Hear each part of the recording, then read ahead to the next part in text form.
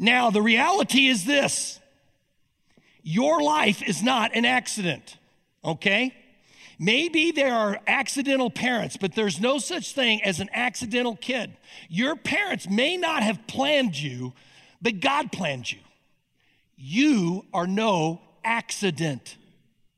The Bible says that God created you for 5 purposes, 5 reasons, 5 assignments. And the Bible refers to those as your calling, your vocation. Your vocation is far more than just your career. And I say that because your career in your lifetime, the average person will change 7 different times. But the calling that God has on your life never changes. Romans 11:29 says, the gifts and calling of God are irrevocable, meaning they don't change. Now, several weeks ago, we started this series off by taking a look at the 8 overarching principles that you need to understand about your call. Then we took a look at our first calling, which was to be loved. And that may have been a shocker to you. Because a lot of times when we think of the calling that God has in our life, we think of the calling, Him calling us to be a worker or a warrior or a slave or a servant. But the reality is that God called you first and foremost to be loved by Him. And until you get that, life isn't going to make a whole lot of sense. Only when you understand that God loves you does it prepare you for the other 4 callings that He has on your life. The following week, we looked at the second calling, which was this, that we've been called to belong. You were called to belong to His family. You were formed for His family. You were made to connect to community. The third calling was this, that we've been called to become. God made you to become what He wants you to be. When someone comes up to you and says, you know what, you can be anything you want, they're wrong. No matter how hard I try, guess what? I could never be an opera singer, okay? But I am glad that there are no auditions for the vocal team this next week, because I'm going to be front and center, okay? Folks, I could never be an opera singer. And neither could you if you haven't been shaped for that. If God hasn't called you to be that, you can only be what God has called you to be. And so you've been called to be loved. You've been called to belong. You've been called to become. And last week, we took a look at the 4th calling, which is that you have been called to bless other people. God didn't put you on this earth just to be some selfish little clod. No, life isn't about you. Life is all about God, and it's all about others. And as I bless other people, you know what happens? I get blessed. As I help other people, I get helped. It's the law of sowing and reaping. When you sow one seed, let me ask you this, do you get back just one seed? No, not at all. You get back a bushel full of seeds. And God has called you to bless other people, because truly, as you bless others for the glory of God and for the good of others, we call that the bivocational ministry, okay? And you have the motive of doing it out of love, God will just bless your socks off of you. And He does that through your unique shape. I taught on this a number of years ago, so we didn't teach on it last week, but basically, your shape are 5 elements that make you you. Your spiritual gifts, your heart, which are your passions, your abilities, your personality, and your experiences. Those 5 things make you you. If you want to understand God's will for your life, and I have many people that come in and say, George, what's God's will for my life? I said, let's sit down and let's talk about your shape. That gives you a huge clue, because your shape is unique. I don't know if you've ever thought about this, but you have a unique handprint, a unique footprint, a unique voice print, a unique eye print, meaning that God doesn't want you to be anybody else but you. If you're not going to be you, I mean, who's going to be you, okay? Today, what we're going to do is we're going to take a look at the 5th calling on your life, which is this, that you have been called to be sent. I'm called to be loved, belong, become, be blessed, or to bless, and to be sent. If you want to know what human history is all about, I want you to write this down. He's gathering a family that will love and live with him forever. You see, the Bible makes this very clear. If God hadn't wanted a family, folks, he would not have created the universe. He would have not have created our solar system. He would have not have created our planet. He would not have created you and me. But because God wanted a family, he created the universe so he could create our solar system, so he could create our planet, and he created our planet. Isn't it interesting? In such a way that it would sustain life, so that he could create you. He wants you to be you, and he wants you to be in his family. Ephesians 1:5, I've mentioned this verse a lot of times. It's kind of like a core verse for this study that says, wherever it says it. Oh, there it is. Poor eyes. His unchanging plan has always been to adopt us into his own family. That is God, by bringing us to himself through Jesus Christ. And this gave him great pleasure. Now, the interesting fact is this, that all of us have been created by God, and all of us are loved by God, but not all of us are children of God. You only become a child of God when you choose to be a part of his family. Physically, there are only two ways that you can get into a family, right? You're either born into it or you are adopted into it. God uses this same metaphor. For that to happen, what you need to do is you need to choose to be a part of his family. The whole reason that God created the universe is because he wanted you to willingly choose to be in his family. He gave you a free choice to reject him or to accept him. Will you write this down? It's not faith when it's forced. God wants you to freely choose to love him back. He's created you to love him. He wants you to love him back. At Life Point Church, we say this: we are not into coercion. I don't believe in it, okay? But we are into persuasion because we believe the best ideas win. And those who choose freely to become part of his family, the Bible makes it pretty clear that one day God's going to gather all these people who have chosen freely to be a part of his family, and he is going to take them into eternity future, into heaven. And that is where real life begins. You see, what you and I are going through right now really isn't real life. It's preschool. It's the warm-up act, okay? It's the audition, okay? Which, again, there's no auditions for the open vocal choir. I think that's really important to remember. But there's no auditions. This is the audition. There's no auditions when we get to. When we're there, man, that is where real life begins.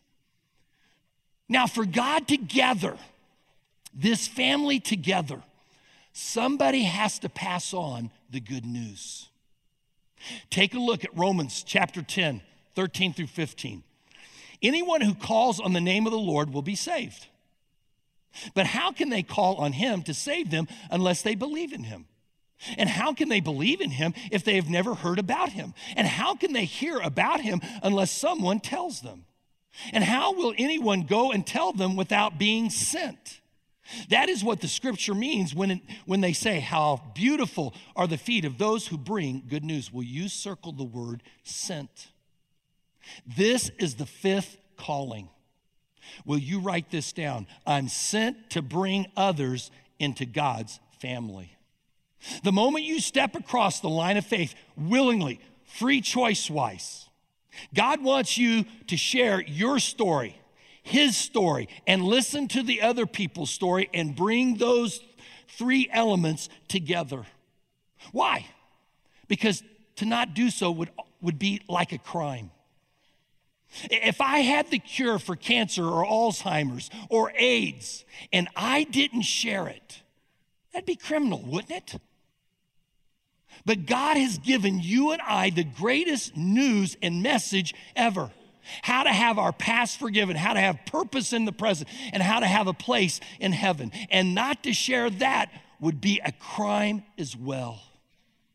And so my fifth calling in life is that I am truly sent to bring others into God's family. Take a look at 2 Corinthians chapter 5 and verse 18. Through Christ, God made peace between us and himself. Then God gave us the work of bringing others into peace with him. Well, you circle the word peace that's mentioned 2 times there. God made peace between us and himself, and he's given us the work of bringing peace to other people. In other words, what Paul is saying here is this: God's not mad at you. You can live in peace.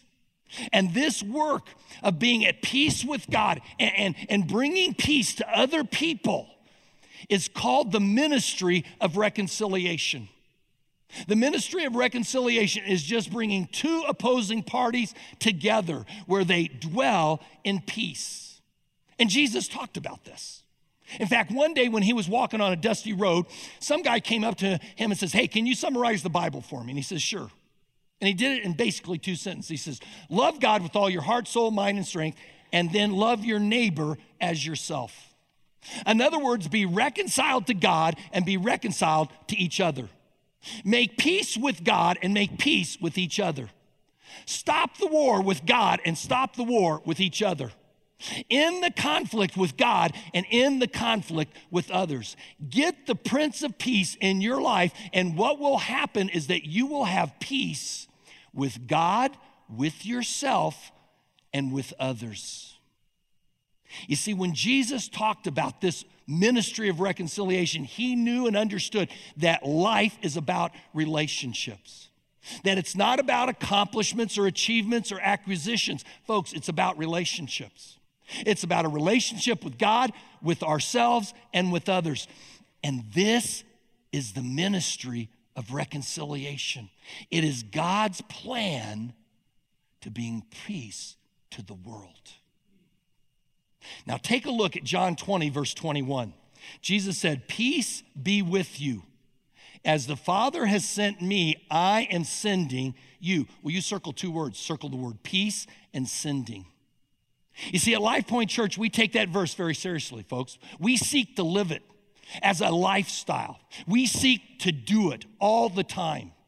However, when it comes to this calling, most people shy away from it. Imagine with me for a moment, you coming into heaven, and God says, "Hey, you know, I'm glad you're here.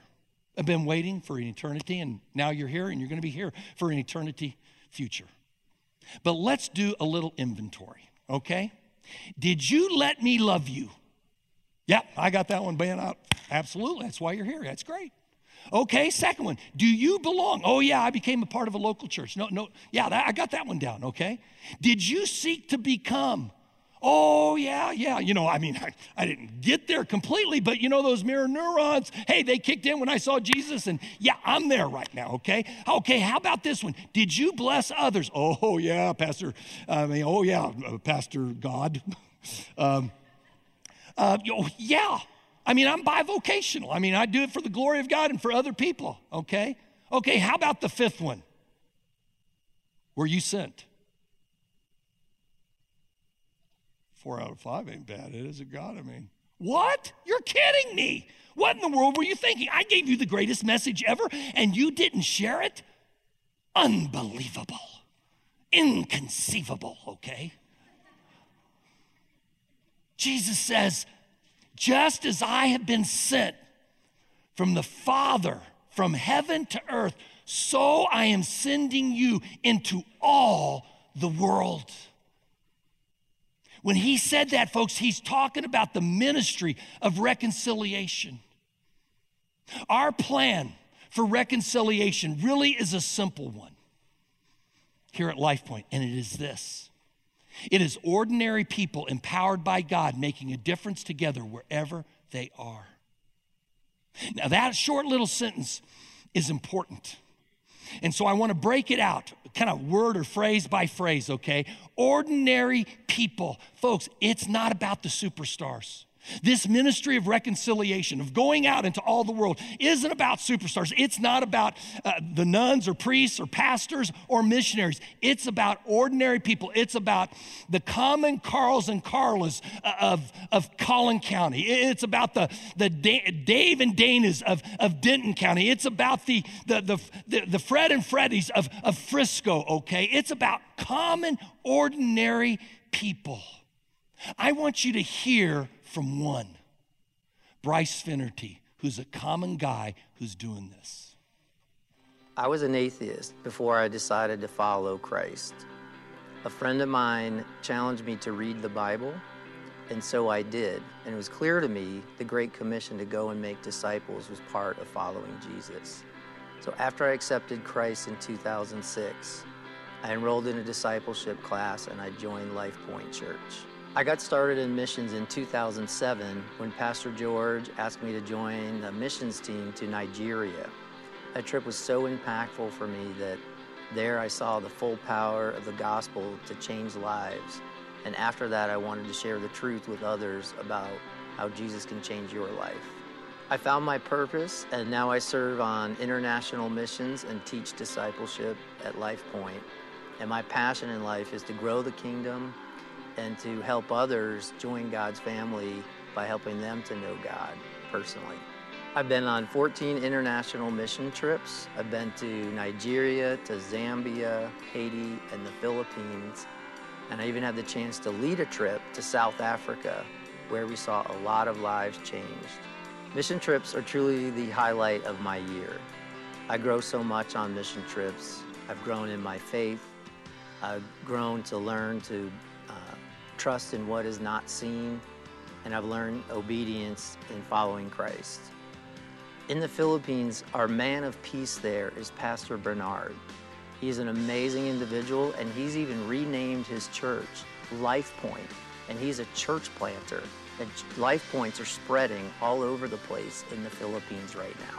We go out evangelizing with the local Filipino churches, and it's amazing when you present the gospel. You're seeing people come to Christ right before your eyes. You're seeing lives changed. When they accept Christ, we go back and disciple them right away, and we're seeing the churches grow there. It's really amazing. Let's give it up for Bryce.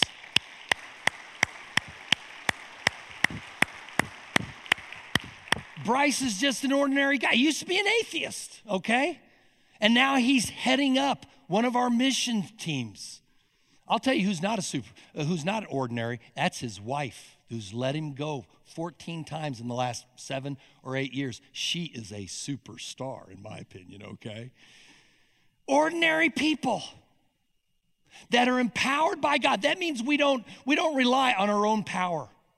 Making a difference together, meaning that you don't do it on your own. You do it with other people. You do it with your small group. You do it with a church family. Wherever we go, we do it here, there, folks. We do it everywhere. Take a look at this verse out of John 15, verse 16. You did not choose me, but I chose you and appointed you to go and bear fruit that will last. Will you circle some words and phrases? Will you circle to go? Part of your calling is to be sent. It's not stay and make, it's go and make. Circle the word fruit. It is a metaphor for a successful life, a productive life, a fulfilling life. If you want a fulfilling life, you gotta go. You've gotta be sent. Why? Well, you circle the word last. Jesus says, I want you to have fruit that will last. That's what gives significance. That's what gives satisfaction. Now, let me be honest with this. Most of what you and I do isn't going to last 10, 20, 50 years. The things, honestly, that we spend most of our time on won't even be remembered, 50 years from now. Nobody's going to remember the movies that you saw 50 years ago. No one's going to remember the books that you read. No one's going to remember the parties that you and I are going to go to this Christmas. There are only 2 things that are going to last forever: God's word and people. And so if you invest in those two things, in God's word and in God's people, you will be investing your life in those things that are going to last. Think about this. Think about eternity future, and you're walking into those pearly gates, and God gives you a high five, and you go, man, this is awesome. I'm here. And as soon as you walk in, someone rushes up and says, thank you, thank you, thank you, thank you. And you are looking at them, and you're thinking, thank you for what? I don't even know you. Do I know you? And this person goes, no. But you know, you went over on the east side of Meadows and became a mentor with one of the kids. And that kid touched me, and I came to know Jesus as my forever friend. And then another person comes up and says, hey, I want to thank you. Well, I don't know you either. Yeah, I know you don't, but you know what? You participated in a missions trip to South Africa or to Haiti or to the Philippines or to Nigeria or to Vietnam. And what you did there, you don't realize, but you touched one of my relatives who then came and shared the gospel with me, and now I am your forever friend. Thank you, thank you, thank you. Folks, there's nothing more important than you can do in helping people determine the destiny of their lives than going and touching lives, because it's the only thing that's going to last. You've heard me say this before. The greatest use of your life is to invest your life in those things that are going to outlast it. And there's only two things: the Word of God and people. And that is why Jesus says, I want true fulfillment out of you. I want true fruit. And that fruit has to be built on things that are lasting. People.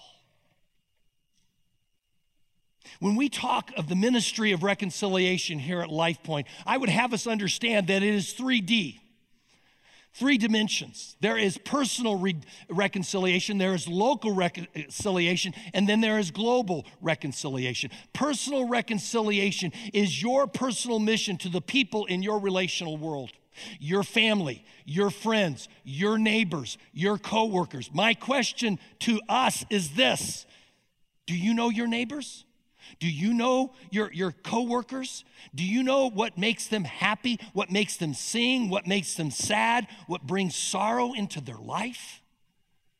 That's personal reconciliation. And then there is local reconciliation. This is all about what we do with others in our small groups to bring people in. And then there is global reconciliation, is what our church is doing throughout the world. Now, the interesting thing is this, is that when you study the scriptures about your fifth calling, the model obviously is Jesus. And there are 5 things that Jesus did if you study his life. He planted a church. He said, I will build my church and the gates of hell will not prevail against it. He raised up servant leaders. He loved everybody, but he raised up servant leaders. He fed 5,000. He trained 70. He discipled 12. He mentored 3, and he had one very, very, very close buddy. He raised up leadership. Thirdly, he helped the poor. In fact, Jesus' first sermon out of Isaiah was to the poor. He says, the Spirit of the Lord is upon me. I have come to preach the good news to the poor. Jesus loves the poor. Fourth, he cared for the sick. As Jesus would come into a town, he would do 3 things. He taught, he preached and he taught, and then he healed. 1/3 of Jesus' ministry was a healing ministry. And the 5th thing that he did is that he never denied children from coming to him. He'd go into a town, and all the kids would be clamoring all over him, and his disciples would be ticked, say, gee whiz, these rotten kids, you know. And he'd say, no. Don't bar them from coming to me. If you're going to model your life after Jesus, you have to be interested in children and in teens.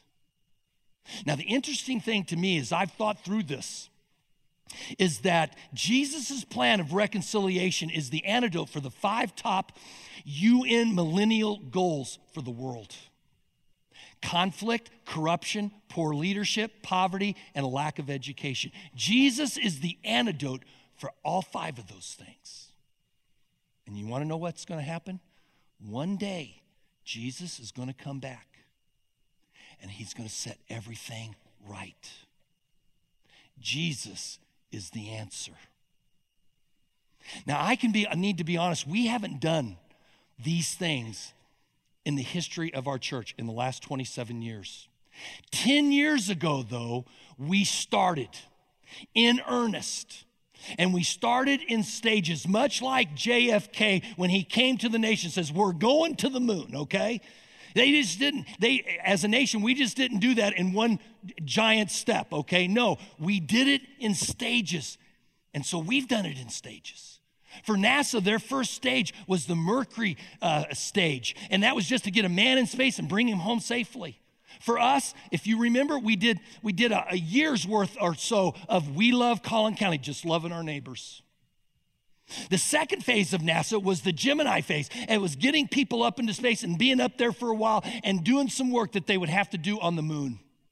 For us, that was going to Meadows. We're in our 8th year now, making away, chipping away at being, so to speak, in outer space, okay, in a different culture, but close geographically.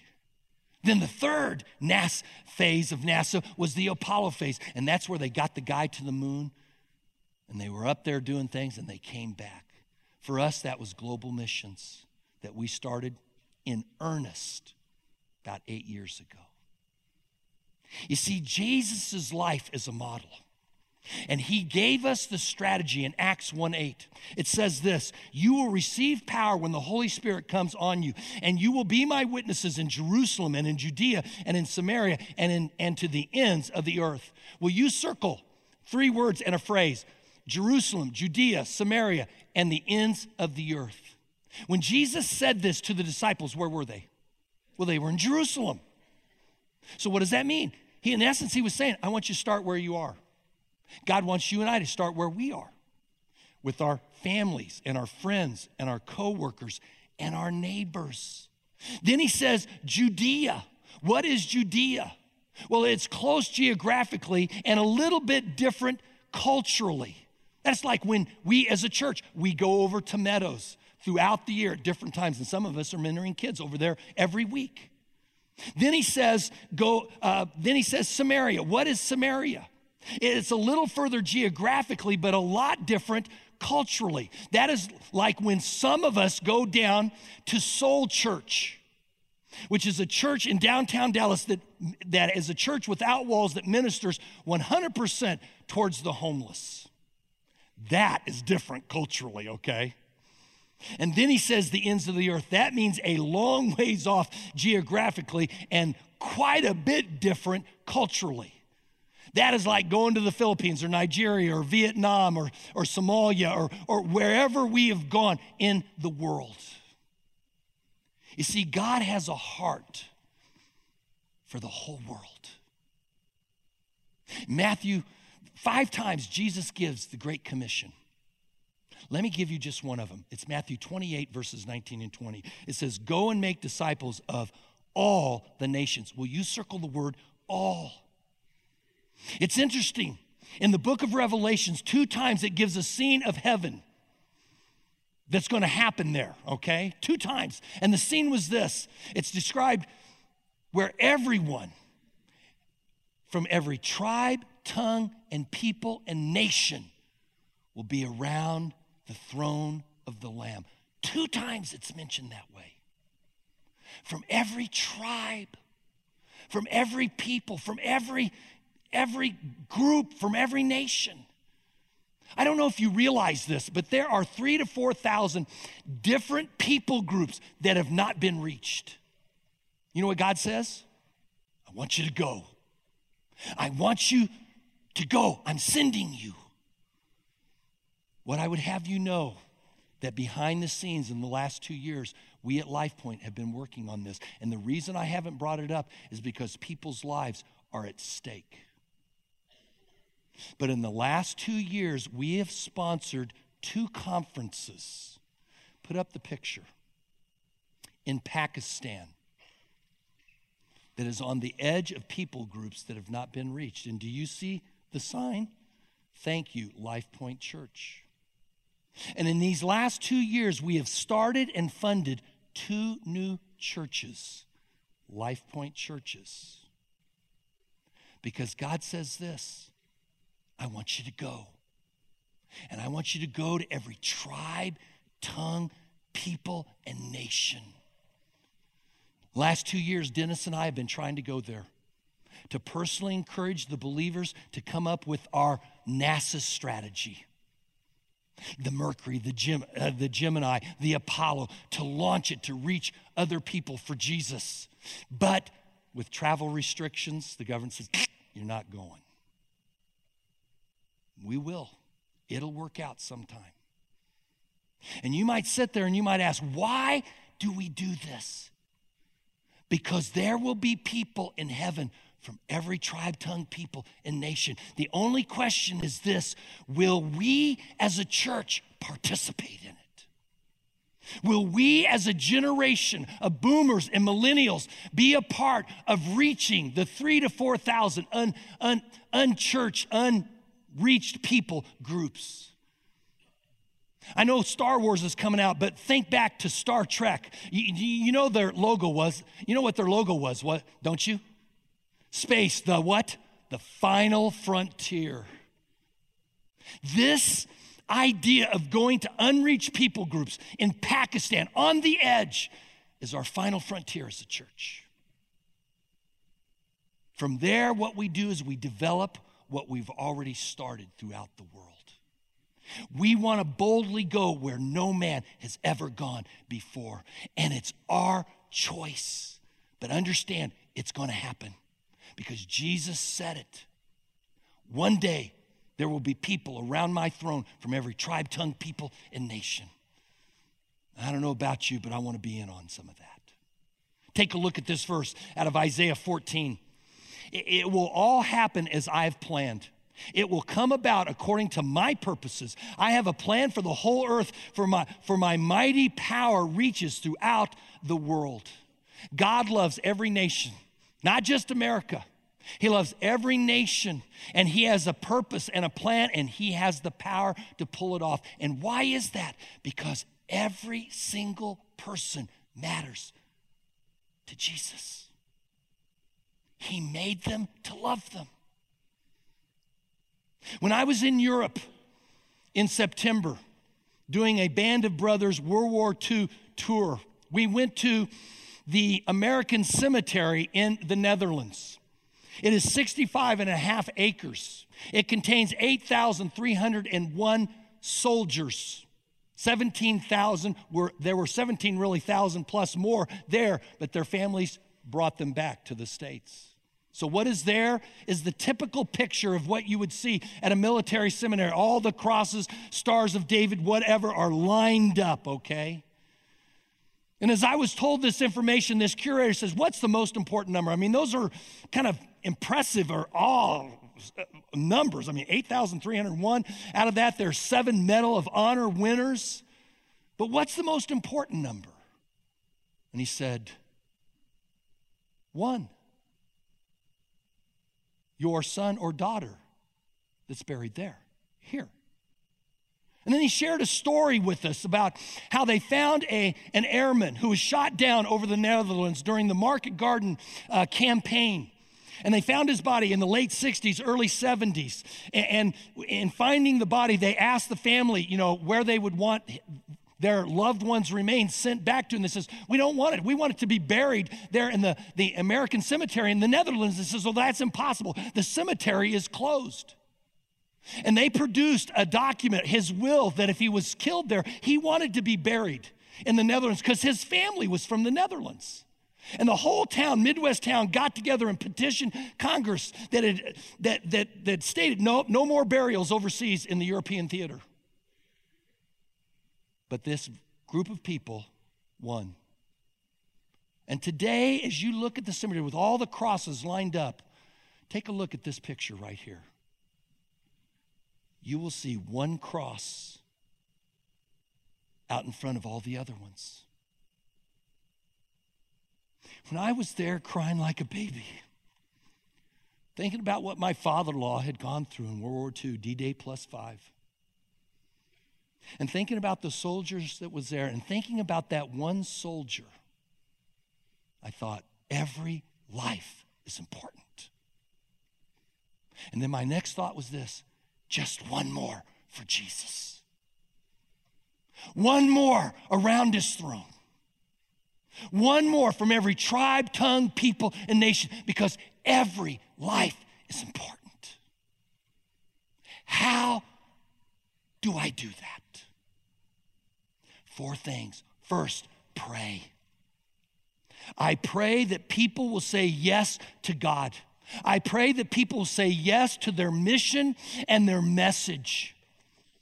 Take a look at Matthew chapter 9, 37 and 38. Jesus said, there are so many people to harvest, but only a few workers to help harvest them.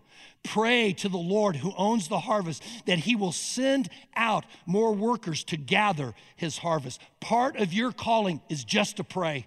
It's to pray that God will send out laborers into a harvest that is ripe. I mean, think about this. Does anybody deserve to hear the good news twice when some haven't even heard it once? That's a thought for you. Secondly, give. Give to help others go. You see, maybe you are in a stage of life that you can't go right now, okay? You're a stay-at-home parent, mom, whatever, and you got 3 little rugrats, okay? You just can't go. Or maybe you are getting more senior and those legs creak when you walk. You're creaky. And you can't go. You can help others go. The Bible says that when you give, guess what? You get credit. Take a look at 3 John 1:8. We must support believers who go on trips like this so that we can work together with them in spreading the truth. In your bulletins, I want you to pull out the insert. It's the Beyond Our Walls insert. Last year, we did a capital campaign to raise money to do 4 things: to renovate our student center because we want to reach more students for Christ, start our Frisco satellite, fund our local and global missions, and build a connection center. What we have not finished, we've finished the student center, but what we have not finished is the connection center. We want to build a connection center that will connect our community through culturally relevant events like baby showers, like wedding showers, like different corporate event things that we can invite them on our campus and host them so that they know that they are loved by Christ. That's not finished yet. Then our global and local missions is not finished yet. We're still working away at these different places.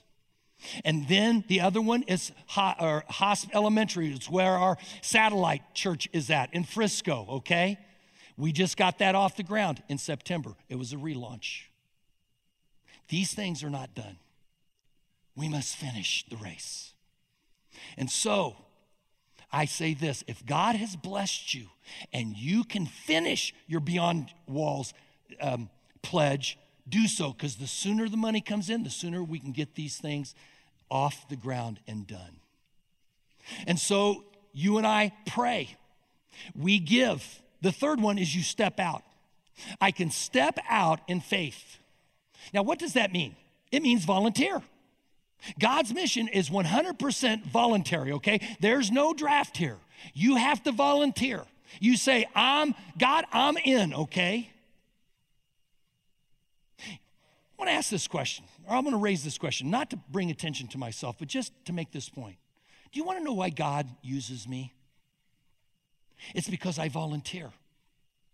Every day I wake up and before my feet hit the ground, I say, okay, God, I know you're doing some really cool things today. Let me be in on just 1 or 2 of them, okay?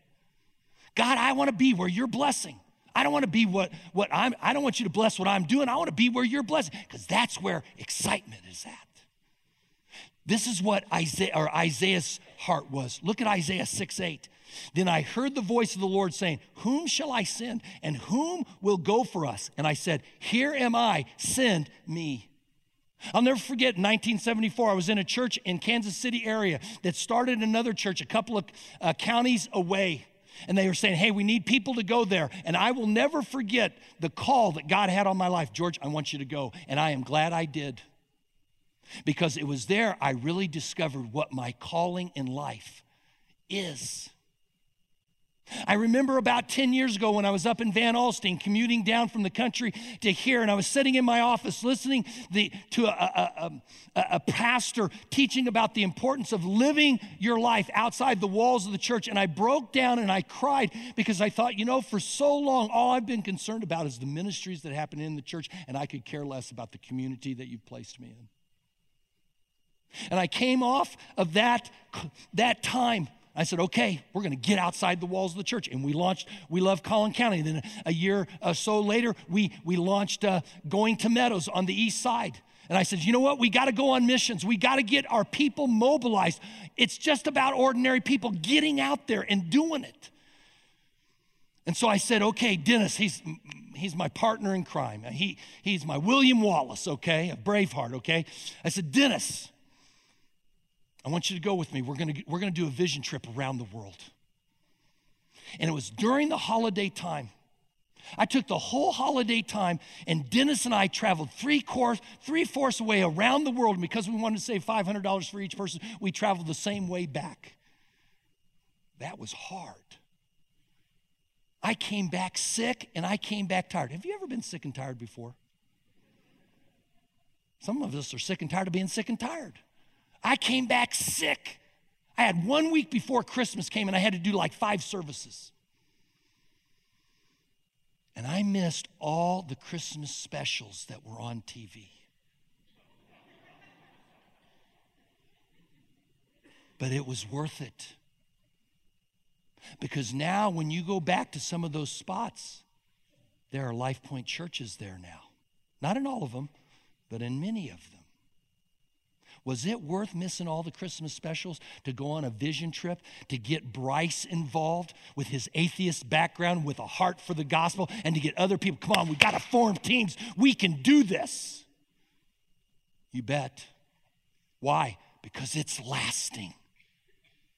Maybe God's putting this on your heart. I'd love to talk with you. You see, I dare you to say the simplest prayer. And it's just 3 words. God, use me. God, send me. Look at Psalm 67:2. Send us around the world with the news of your saving power and your eternal plan for all mankind. That is the attitude. God, send me. I'm willing, God. Maybe, like Bryce, you will discover your calling specifically. The fourth and final thing is this: go. Go where I can now. This is about personal reconciliation. It's about your family and friends and coworkers and neighbors and local reconciliation. It is about you being in community with others and reaching out and bringing people in. Folks, we live in a country that has lots and lots of needs. There are a lot of people that are hurting, helpless, and hopeless, and now I say homeless. There are all kinds of things that you and I can do right now in our own backyards. I say this: do them. Do them now. Go now. Do it. Go to your families. Have you identified the family members that you're going to invite to this Christmas season and series that we're going to be in, especially Christmas Eve? Do you have a list of coworkers that you're praying for, that you know that they are far from God? Do you have a list of, do you know your neighbor's needs, their hurts, their habits, maybe some of their hang-ups? Go now. You see, one day in Jesus' ministry, he was walking through a town, and some guy was delusional. He was kind of mixed up in the head, and Jesus got his head turned the right way. And this guy says, you know what? I want to follow you wherever you go, Jesus. And Jesus said, no. I just want you to go back to your hometown.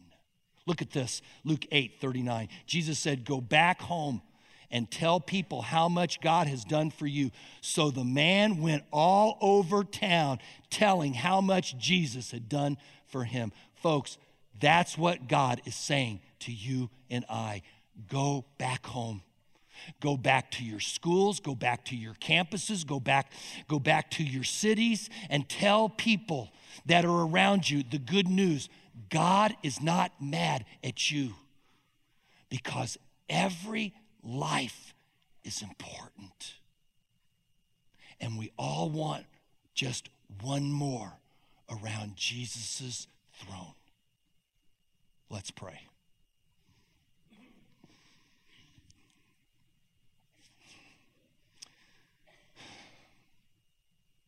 Father, I am so grateful that you left heaven above and you came into our world that we might see and understand who you are, that we might know and comprehend in our hearts the love that you have for us, even in the state of being that we are.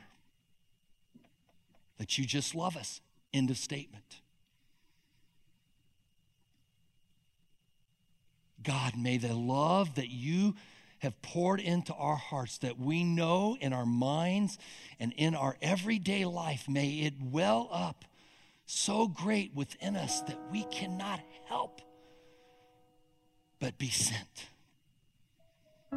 to just share a story about what you're doing in our life, in our church, in our small groups, about what you're doing in our families. That somehow our story, as we listen to their stories and we share your story, that God, you bring peace into our world. Maybe right now you don't have that peace because you've not said yes, willingly said yes, and dropped Christ from your head to your heart. You've been a fan of Jesus, but you haven't been a follower. Today's your day. Will you just say this? God, right now, I admit life has been about me. But I understand today that you made me to love me, that you want to come into my life and you want me to understand the call that you have for me that is fulfilling and lasting. And so today, this morning, I say yes to you, Jesus. Come inside, work in me, and God, work through me for your glory and for other people's good. And if you prayed that prayer, as simple as it was in your own heart and mind, God heard it. Would you just let me know on your connection card? Just give me your name, your email address, and just write the letter A and circle it saying, I've accepted Christ this morning. And I'll mail you or email you some literature that'll help you understand what you've just done. So God, we thank you for the call that you have on our life. May we be those who not only understand it, but God, fulfill it for you and for others. In your Son's name we pray. Amen.